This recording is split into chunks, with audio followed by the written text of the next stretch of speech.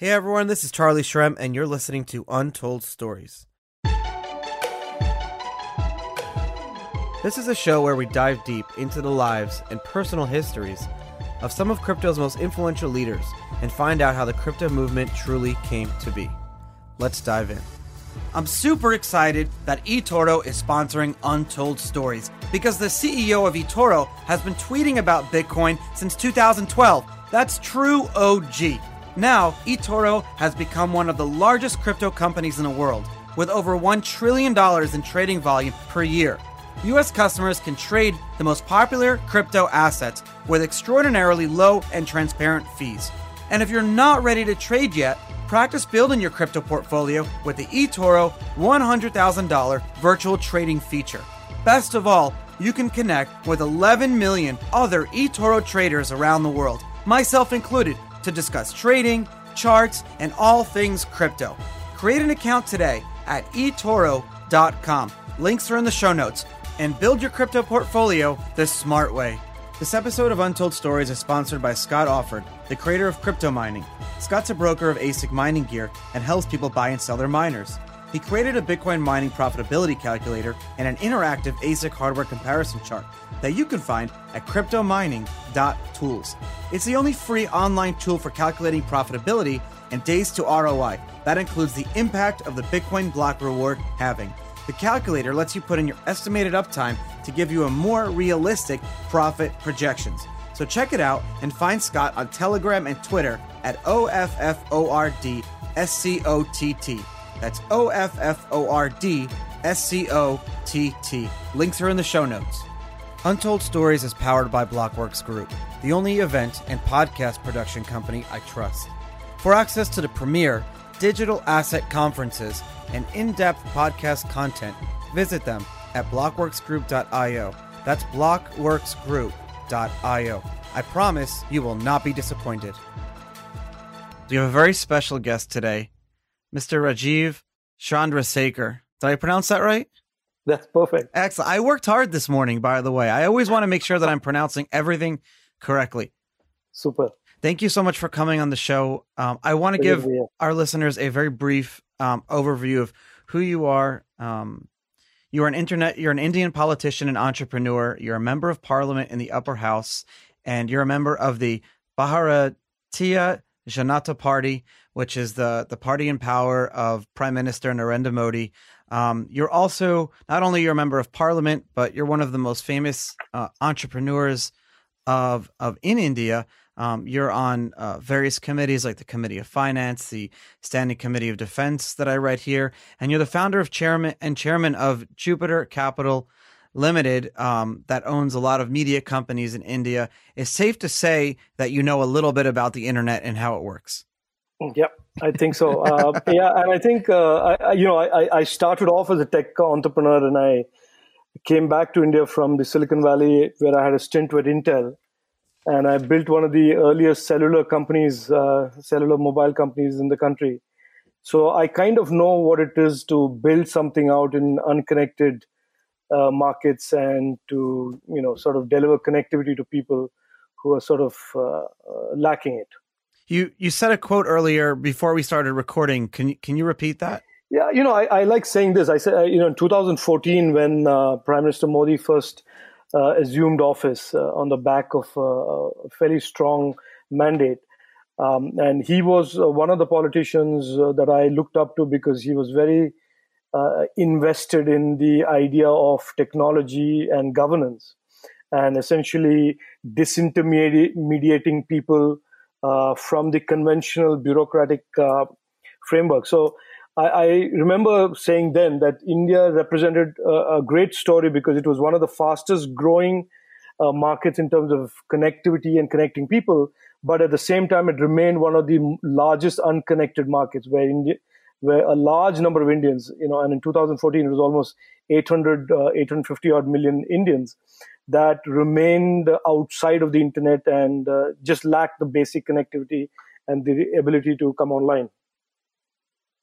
Looking at the policies of Prime Minister Modi and what has been worked on over the past few years, it seems like, and tell me if I'm wrong, it seems like his mandate and what, you guys as a party, what you're really focused on is giving people freedom, is giving people the ability to connect to each other for information, but also to grow business wise and to give individuality and more growth for the people of India.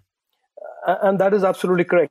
And I just go further and say, if from a point of view of India, we've been a democracy for like 75 years now, coming on to 75 years.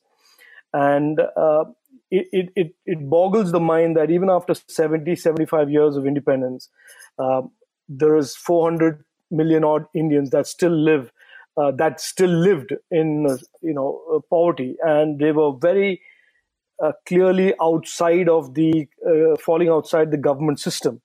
And a lot of this was because of the conventional legacy architecture of how the government was structured, which is you had people sitting in these offices far away from population centers, and they were taking policy decisions that were in a lot of ways unconnected to what people were really going through. And technology, and Prime Minister Modi said this in 2013, before he became Prime Minister, that he believed that a nation as large as India, as diverse as India, as populated as India, can only address and the promise of delivering governance to each and every Indian if you use technology significantly in the process of governance.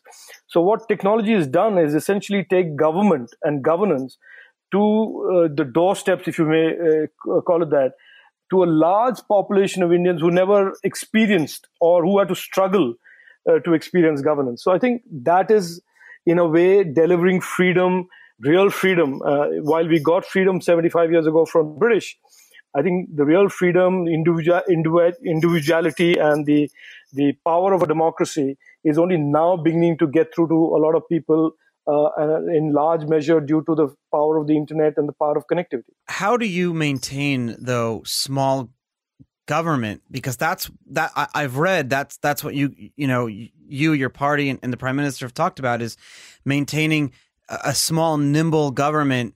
And so far it's been successful. How do you do that in a country where the population is so large? No, so look, I don't think, Charlie, I don't think I want to even pretend that we've reached the stage of creating a minimum government or a smaller footprint of the government just after 5 years. I think Prime Minister Modi and his team and a lot of us are trying to re-architect the concept of government. And of course, if you look at the history of India, we became independent from the British, then we flirted with about 6 decades of a quasi-socialist, statist model of governance, where big government, and government was everything.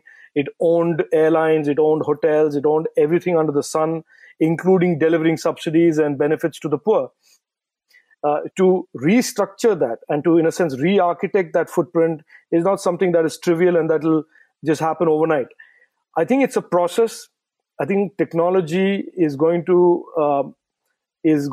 play a big role in how we take these big, large bureaucratic organizations that have been sitting on silos of information, silos of knowledge, silos of data for many decades, and sort of make them all interwork together for the benefit of giving faster, more responsive governance. We're not there yet, but that is clearly the vision, and that is clearly the direction we are headed in. And I think we've made some early steps towards that, but I think it'll take another 5 to 7 years for that whole restructuring and re-architecting, if you want to call it that, of government to complete. People think that we're in that. A lot of people think that the internet revolution didn't happen until the early 2000s. A lot of people think that, the internet, cell phones, the internet wasn't really penetrated or used in daily life until the late 90s, early 2000s. And to some extent, that's true. But realistically, the infrastructure and the groundwork for computers and the internet as we know it today happened as early as the 80s. You worked for Intel in the United States from the mid-80s, 1985, to the early 90s, 1991. You were part of the senior design team that actually designed the Pentium microprocessor, which is everyone, has heard of the Pentium processor by Intel. Do you kind of see parallels between the cryptocurrency space today and the early 80s of designing microprocessors and the computers and the internet? Oh, absolutely. I think, the early days of the internet was all about us. It was not commercial in any sense. It was really about innovation. It was about people from all across the country, the US, of course, working together to build something that was exciting. And, all the way to the early 90s, when I left Silicon Valley and came back to India to start Cellular, the internet was something on the back of what we were all doing as an enabler. I mean, but it was really still not evident to a lot of us about how powerful that was going to become. I mean, I remember using that for having chats with fellow microprocessor architects in the East Coast, sitting in the Valley and talking about pipeline microprocessors and getting a lot of design ideas by just collaborating on the internet. But the true power of the internet, in my opinion, really took off in the early 2000s, as you said, when the commercial elements of that became very evident and obvious, and a lot of capital started flowing into it, and that triggered off the next wave of innovation. Now, in crypto, I believe it's the same thing. I think there has been it started off as demonstration of innovation. I can do this better than you, and a whole bunch of people coming together. And it is in my opinion, I mean, and I'm not an expert on crypto as much as you are, or so many of the other people who listen to this are, but I sense that it has been built with a sense of an almost utopian view of creativity and innovation. And then, of course, it's going off into different directions.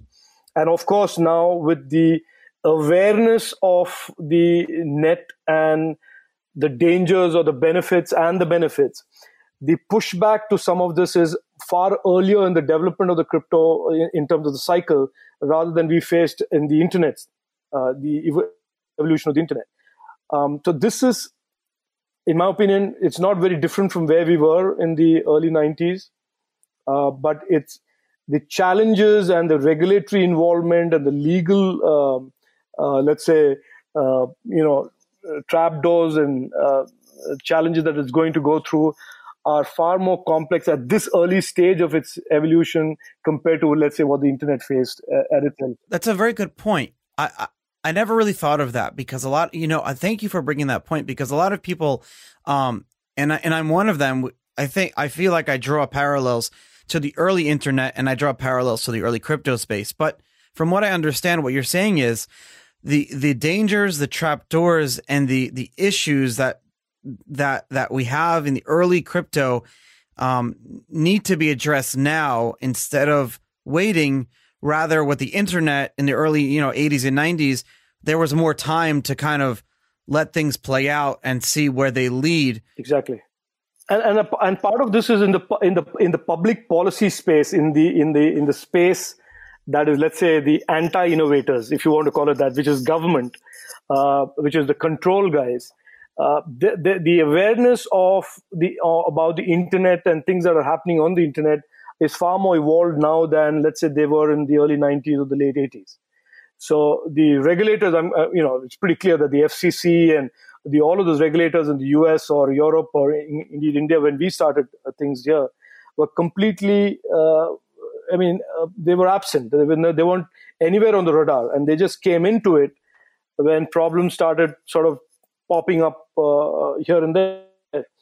But in this case, in the crypto space, given there's almost like a perfect storm that is facing the growth and the innovation momentum of crypto, which is you have the law and order and the terrorism and the cyber security concerns on one hand, and then you have the pretty clearly heightened awareness about the internet not being all good and having some potential of these little evil pockets sort of resting within them. And therefore, the regulators using that as a justification to sort of snoop around or get more involved.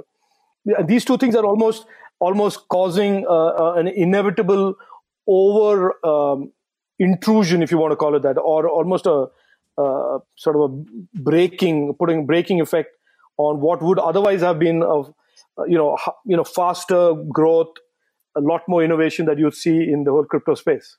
You're right. There are definitely two sides to it, and so there's a huge campaign right now in India called India Wants Crypto. And it seems like on Twitter, it has gotten millions and millions of impressions. Mm. I think the movement understands, well, I hope they would understand, the position of the government needs to protect its people and it needs to protect consumers who are unaware. And yes, there are a lot of scams and there are, black markets and domestic terrorism and things like that. But I guess on their side, they're saying, how come the government hasn't decided to talk to us, to let us help you develop things?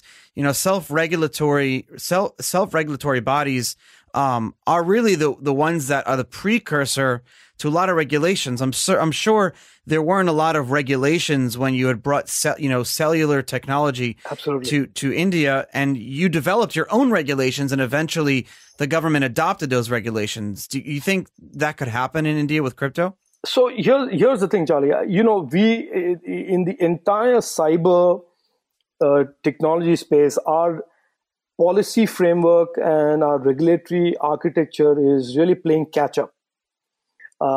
It's not unusual for a country like ours. Yes. It's playing catch up everywhere, but I think ours is playing catch up now. One of the things, I don't know if you're aware, but I was the one who petitioned the Supreme Court, amongst a few others, that privacy ought to be a fundamental right for all Indians. And in 2016, the Supreme Court of India ruled that privacy is a fundamental right for all Indians. Now, privacy. Can you get the United States Supreme Court to say that too? Because we really need that. Yeah, but in our case, when you say fundamental right, it's subject to some restrictions, and those restrictions are usually defined by national security exceptions. For example, if the government does have a legitimate case and can prove to a court or an appropriate body that the privacy of that particular person can be breached because it affects the larger public interest, that privacy right goes away or sort of stands cancelled. So we have that, and we have obviously all of the innovation that is represented by the entire rapidly growing crypto space. We are now in the process of moving towards, in my opinion, a legislative framework and a legal framework that will allow innovation to happen, that will allow people to collect data from consumers, provided consumers consent and all of that. I'm mixing up crypto and privacy deliberately because from a policy framework, Charlie, these things... They go hand in hand. They go hand in hand, yes. So, but we have to address the big sort of elephant in the room, which is the issue of access that the government will seek on these national security, for reasons. So that is where privacy and crypto, and that is where we are now in the middle of a discussion of evolving. What are those exceptions, and how can the government's national security agencies be provided access to material that they believe are material in the larger public interest? So that conversation is underway, and I suspect that the crypto guys in India will also be part of that conversation. I just finished, for example, over the last 3 weeks, a detailed roundtable consultation with pretty much every stakeholder, the large technology companies, the small startups, the foreign companies, asking them their view about this issue of data localization. Because there is, for example, there's a view that all of those companies that harvest data of Indian consumers must keep that data in India and not use it in servers across in whichever, China or wherever. And the movement of that data should be very effectively regulated. Now, these are all these are all conversations that are underway today. So we have like I said, we have on one hand the national security folks, the people who really believe genuinely and passionately that the country must be secure, and therefore that should drive public policy making, and that should drive everything. And then you have on the other side the innovators. I personally believe that these should not be 180 degrees, differentiated in phase. There is no. I believe strongly that these two can be on the same side, provided we work out a mutually acceptable way of accessing that data, and mutually acceptable in the sense mutually acceptable and legally consistent way of accessing data in these emergencies, national security emergencies. And so that conversation is underway. Yeah, I think the crypto community, which is growing, and India has the power to be one of the largest crypto. It already is. So I've been working for years, but I think India has the potential power to be the largest and most innovative crypto industry in the world, because, as you know, a lot of people are leaving the United States and are leaving Europe and going to a lot of countries in Southeast Asia, and a lot of people are moving to India as well. And so you wrote back in December, you wrote a letter to the finance minister and the governor of the RBI, and you wrote that there are already reports of a surge in domestic Bitcoin trade, and there are, as well as a moving of black economy to the dark internet. The surveillance and policing requirements are challenging, and then you continued on to write, I am drawing your attention to the need to be ahead of the curve on this rather than behind. So the RBI must develop the capabilities on this urgently. That was a very powerful letter that you wrote, and for all intents and purposes, very, very bullish if I was reading that. But it seemed like the RBI took the opposite approach and instead basically told all banks in the country, don't work with any crypto companies at all. And there's a whole Supreme Court ruling going on right now. Why do you think they took that stance? And this is, Charlie, I am part of the system now. So, I have to be smart about how I say this. You see, there are two ways of addressing a problem in any governmental system. One is to say we will be smarter than the guys who are innovating, and we will just be ahead of the curve, and we will engage with them on a basis of almost equal domain knowledge and capability. But that's hard work for anybody in the government to do. That's hard work for anybody in the public space to do, which is get up to speed and innovate as much as some of the smarter guys. So therefore, there is an almost instinctive response by those who sense a threat to use a hammer on the threat, which is to say, look, let's just shut down that threat by bolting it into some room and shutting the door. It is not the way I would like it. I would not want innovation to be trampled by a paranoid approach to regulation, because paranoid approach to regulation just means the safest way to handle things is just shut the door on everything and just say no to innovation, and nobody will be worried about anything excepting the consumer who will suffer with limited choice in terms of innovation. So I think that is what the RBI did, which is to say, oh, here's a problem. Somebody just flagged that a lot of the black money that we were trying to address through reducing cash in the economy is going to go underground. And so instead of figuring out how to do this better and how to keep an eye on the dark internet and keep an eye on Bitcoin movement and creating some capability within our system, let's just say it's illegal. And so then anybody who does that will be scared to death about doing it.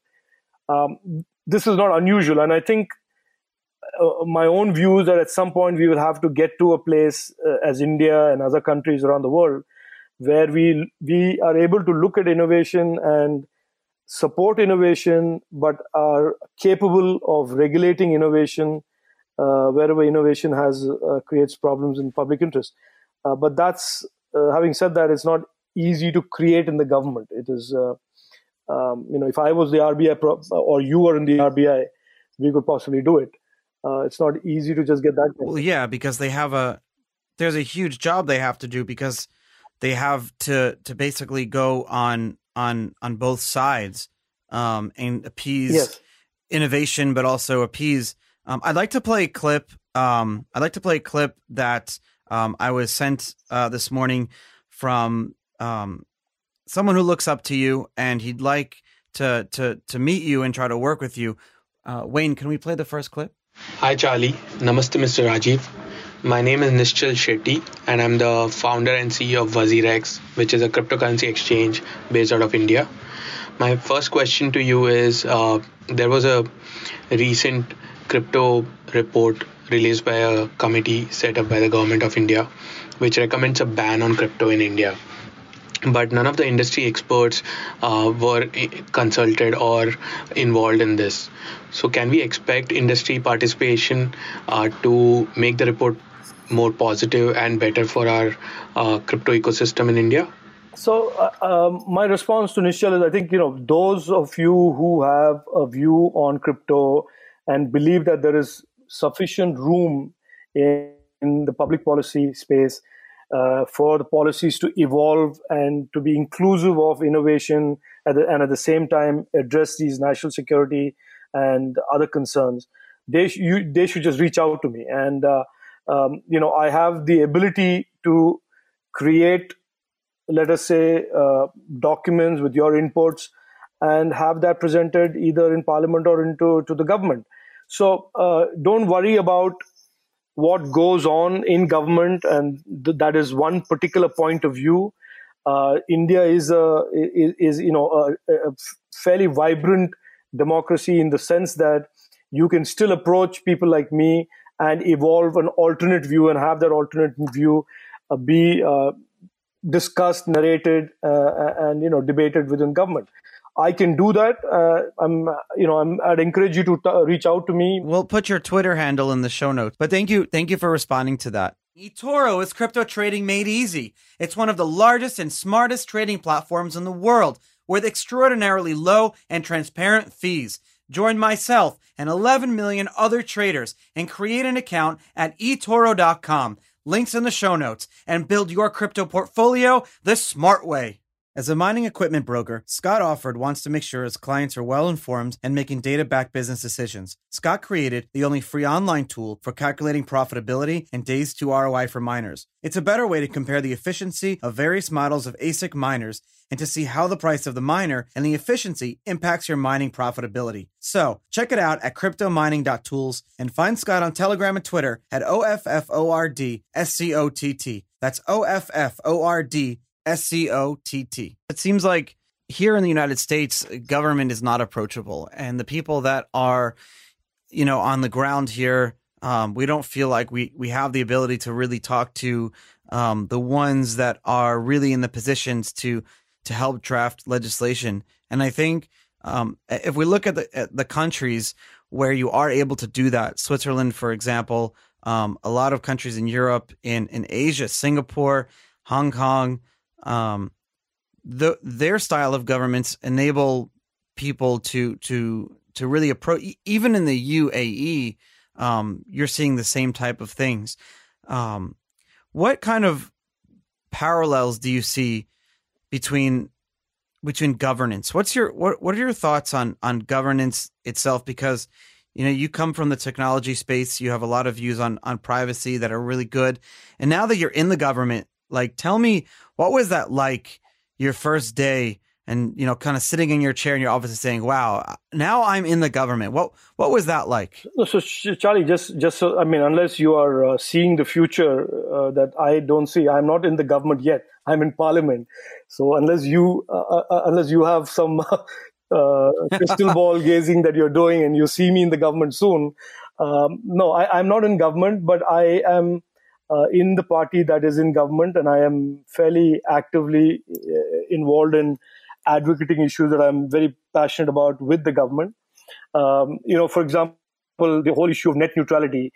The reason India is so far ahead of the US on the way we look at the internet is because, I got a whole bunch of people to sit around a table and be very clear about how they wanted the future of the internet to be in India.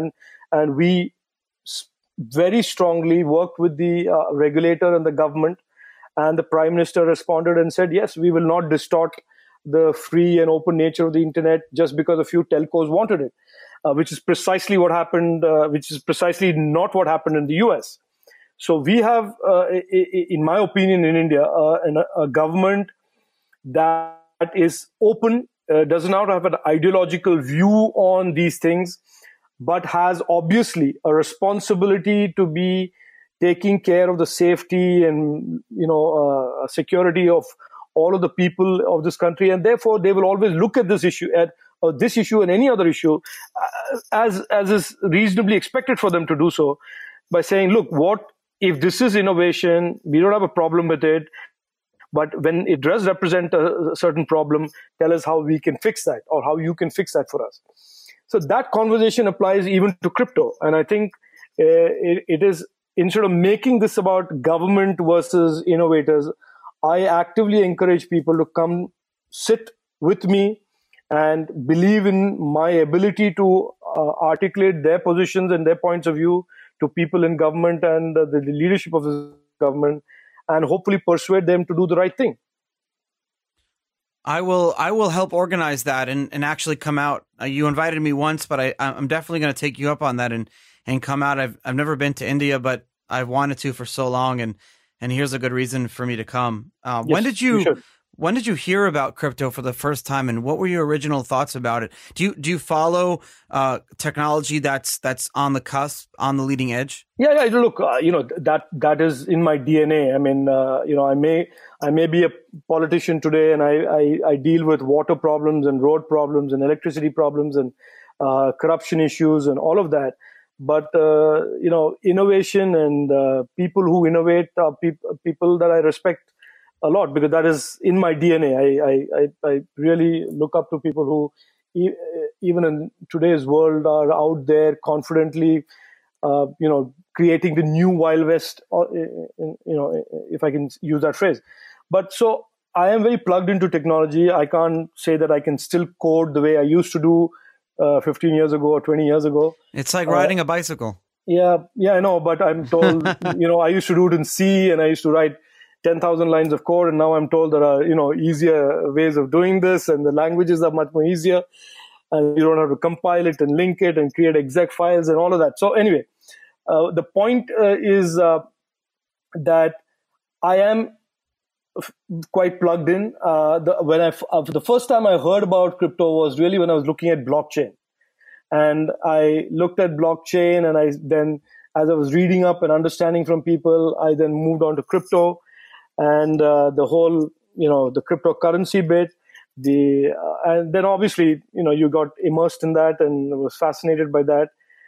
And then because I was in the public policy side of things when I was reading this, immediately the questions were, how do you manage the anonymity? How do you manage issues in a country like India, where we already have a problem with black money and a parallel economy? Will this feed into that, or will that feed into this? So I approached it almost like a marriage of a technology aficionado plus a public policy maker, and that's how I got interested in it. That's very interesting that you brought up the underground economy. What's that really like? A few years ago, I believe higher denomination bills were taken out of circulation, and that was to combat like corruption and illegal black market. Are things like that still happening, and has it been a problem for a long time? Yeah, I think it has been one of the biggest problems in India for several decades now, which is that this unaccounted wealth. I mean, and I don't want to bore you, but it's a complex picture of very low tax compliance, and a very few people bearing the tax burden, therefore having to pay high rates of taxes, and a large number of people who are earning money, in buying things, buying expensive cars, essentially doing that with almost tax exempt money, because They never disclosed their incomes, and that is what was the parallel economy. That, of course, also fed into crime and all of that other stuff that we don't want. So there were two real rationales for the demonetization. One is to almost force the migration of the illegal untaxed income into the taxation taxed income bracket, so that the tax net could widen and therefore the tax rates for good, honest salary earners moderate over time. So there was that motivation. And the other motivation was that this black economy was also feeding the criminal enterprises and all of the downstream activities that go from that. So that was necessary to do. And it was necessary to do because for the last 70 years in India, that has been the bane of politics. It has been the bane of electoral politics, politicians, crime, all of that. So when you talk about crypto, the natural concern or paranoia would be, by creating this, are we going back, or are we transitioning from a cash economy, cash black economy, to something that is even less traceable and more difficult to crack? Because cash is, at the end of the day, you can always, go into somebody's house and find out stacks of currency notes that have been piled up there or not. This is a lot more sophisticated and definitely not something that a normal constable on a beat can pick up on. So there is a war on cash going on around the world. Absolutely. And it's like a lot of governments don't want people using cash at all. Do you see like a world where we don't have physical cash? And I also want to say one comment about what you said before. I actually, I talk to a lot of regulators consistently, and the ones that are involved in not only regulating, but also enforcing will say that actually it's a lot easier to do crime with cash than it is with Bitcoin and with crypto. And in fact, they almost like it when criminals try to use cryptocurrency because they're stupid, and it's easier to track them down when they're using cryptocurrency than it is when they're using cash. No, so I think those are the points that have to be made. From India's perspective, the war on cash, if you want to call it that, has got two dimensions. Like I said, one is to make sure that there is more tax compliance. We want the government revenues to grow and have the government revenues grow robustly and realistically, given the nature and size of the economy. So there is one that aspect is about just basically making sure tax evasion does not happen. And cash, the taxes are being paid. Yeah, yes, of course. The way, if you have income and expenses all going down the cash route, you effectively don't have to pay tax because there's no paper trail. So that was the main challenge of making sure tax compliance and the tax GDP ratio went up. The second part of that was this crackdown on crime, because criminal enterprises obviously will only deal in cash because of anonymity reasons. And so there, if the argument can be made that crypto is actually better on the issue of criminal enterprises and the black economy, that's something that the awareness on that has to be built. But those are the two issues that we face today, and that is the reason for India's crackdown on cash. It may be a little different from the US, and it could be very different from, let's say, how UK is doing it in terms of migrating everybody to a digital, cash platform. That, and by the way, that is what the Prime Minister of India wants, which is to have the component of currency in the economy progressively go down as more and more of India and more of Indians move towards digital payment solutions. Digital payment solutions also with crypto and anonymity, that is something that we need to build awareness and understanding about. Just because I'm curious, yeah. What is the current, like just an overgeneral, and my curiosity, what it is? It ranges, it can go up to almost 42-45%. Okay. Well, in the US here, it's 40% in a higher bracket because we have the state and state and federal taxes. What about corporate taxes? Yeah, we are all in the same ballpark. It's all 40-45%. And you have some surcharges for the corporate for corporate India. But the reason, I'll tell you the reason why we absolutely need lower taxes in the long term is that India is an economy that is still driven a lot by credit. We haven't over the last 70 years created the equity space. We haven't created equity in the amounts that our economy requires. And our goal is to, for example, be a $5 trillion economy by 2025. And the only way you can create equity is by making sure some of these profits of these corporates are available for reinvesting. So if you tax 40%, you're almost saying that, yeah, okay, some of the shareholders get some money, but there's not very much left to invest and expand the overall equity capital base of the nation. And so gross equity formation is, in my opinion, directly linked to moderate taxation over the long term, which is in turn linked to better tax compliance, which is in turn linked to... That's what I was going to ask you. Yeah. Do you think lower taxes, which sounds great, will lead to more compliance? I think so. I think there is enough empirical evidence in India that shows that the higher the taxes, the more the incentive for evasion. The more complicated the taxes, too.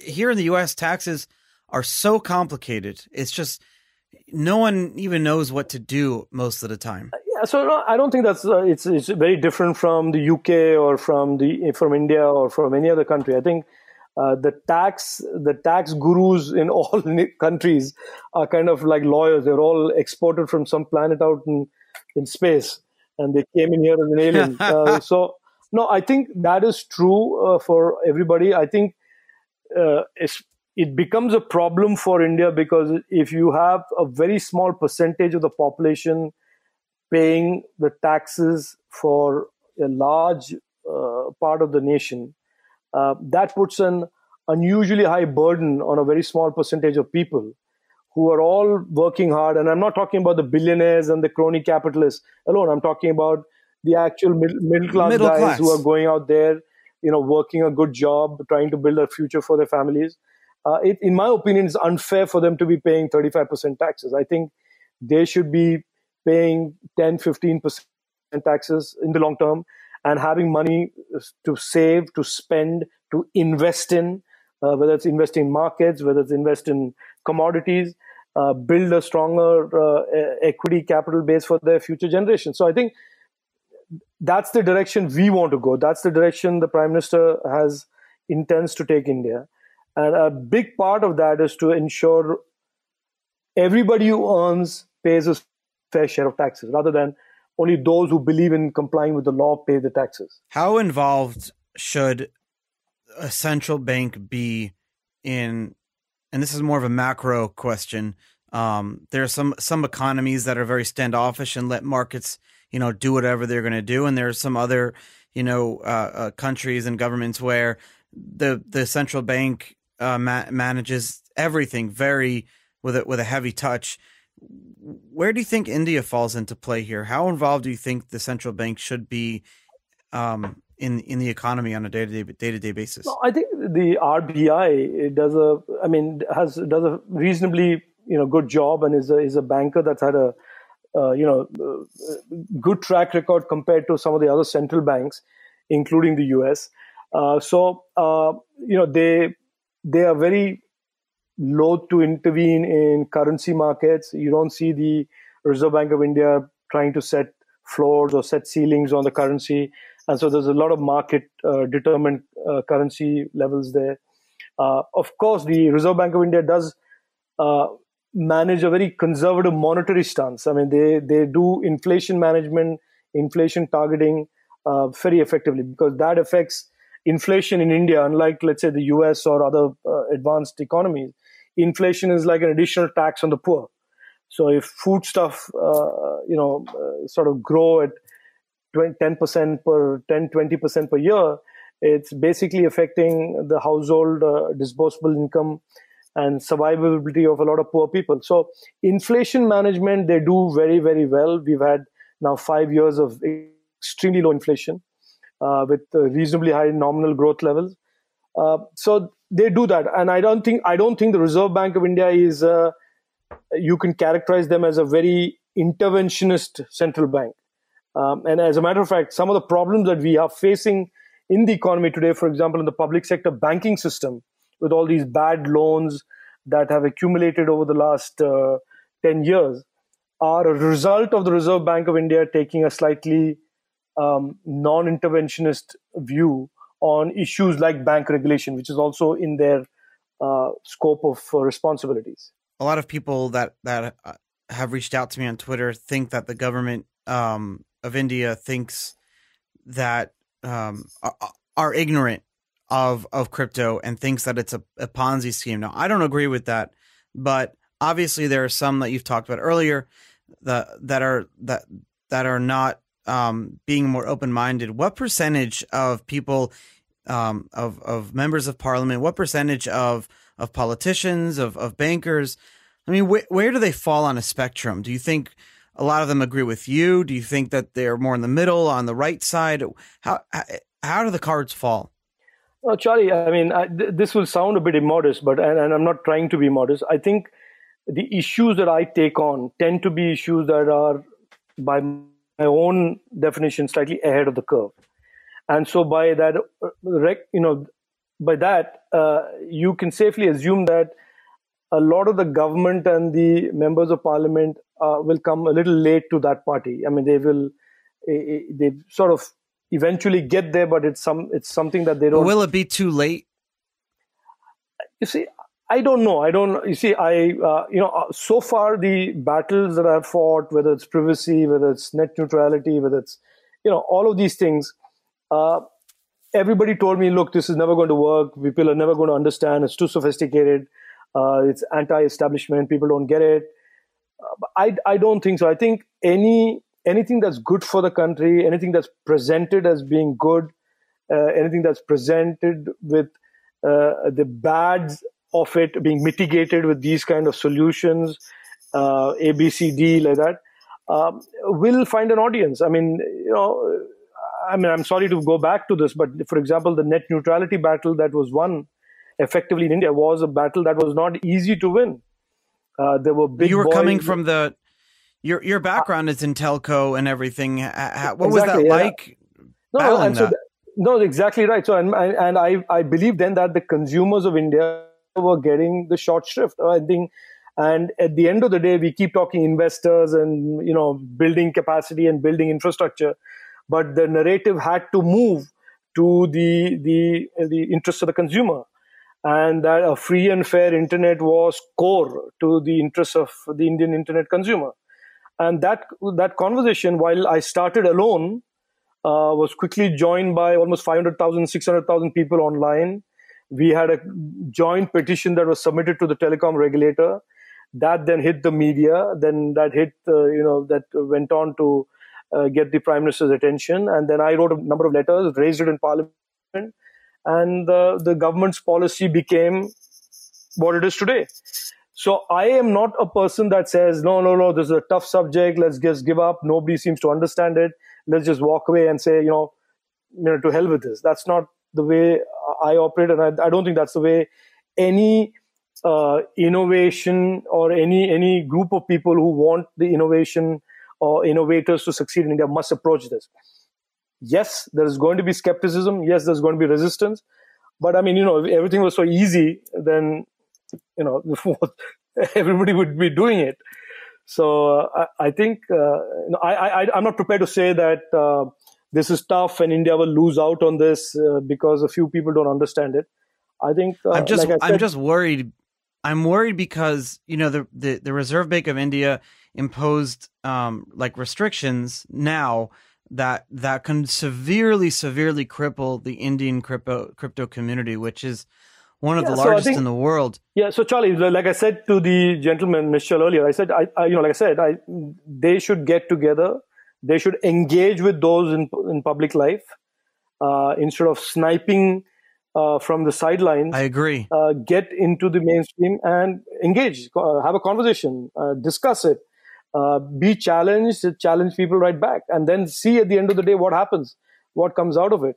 But to sit and stand on the sidelines, sort of in the shadows, and saying that look, we are way smarter than everybody else, and people just don't get us.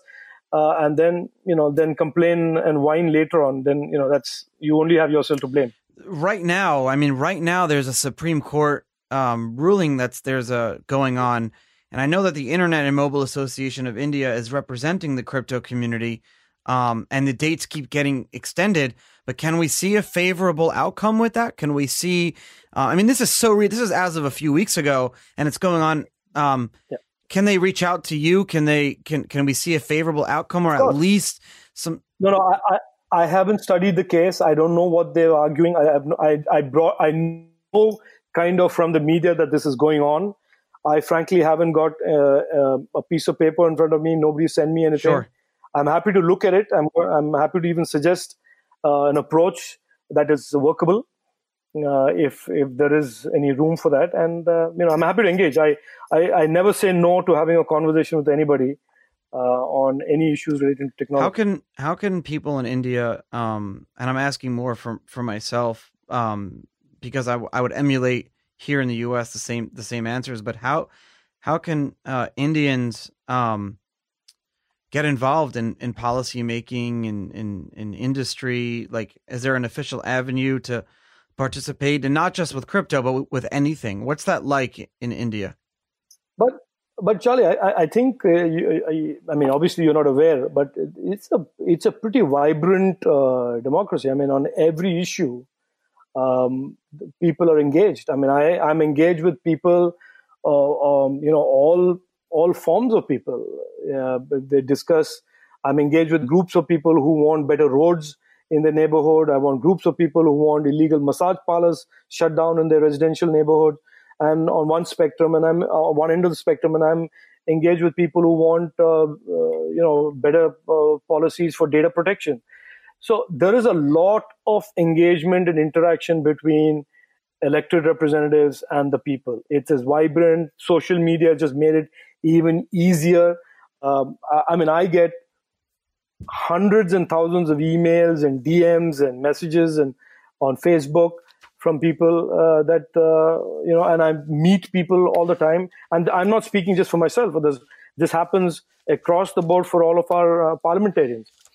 So it's a question of, depending on what your issue is, connecting to one of the many MPs who's online, who's on Twitter, who's on Facebook, or whose mobile number is available online, and reaching out to him and seeking a meeting and engaging with him. You put your money where your mouth is, because here we are talking, and I reached out to you on Twitter, and here we are. So to my listeners listening, he's not just saying this. The way we were able to even talk is just meeting over Twitter.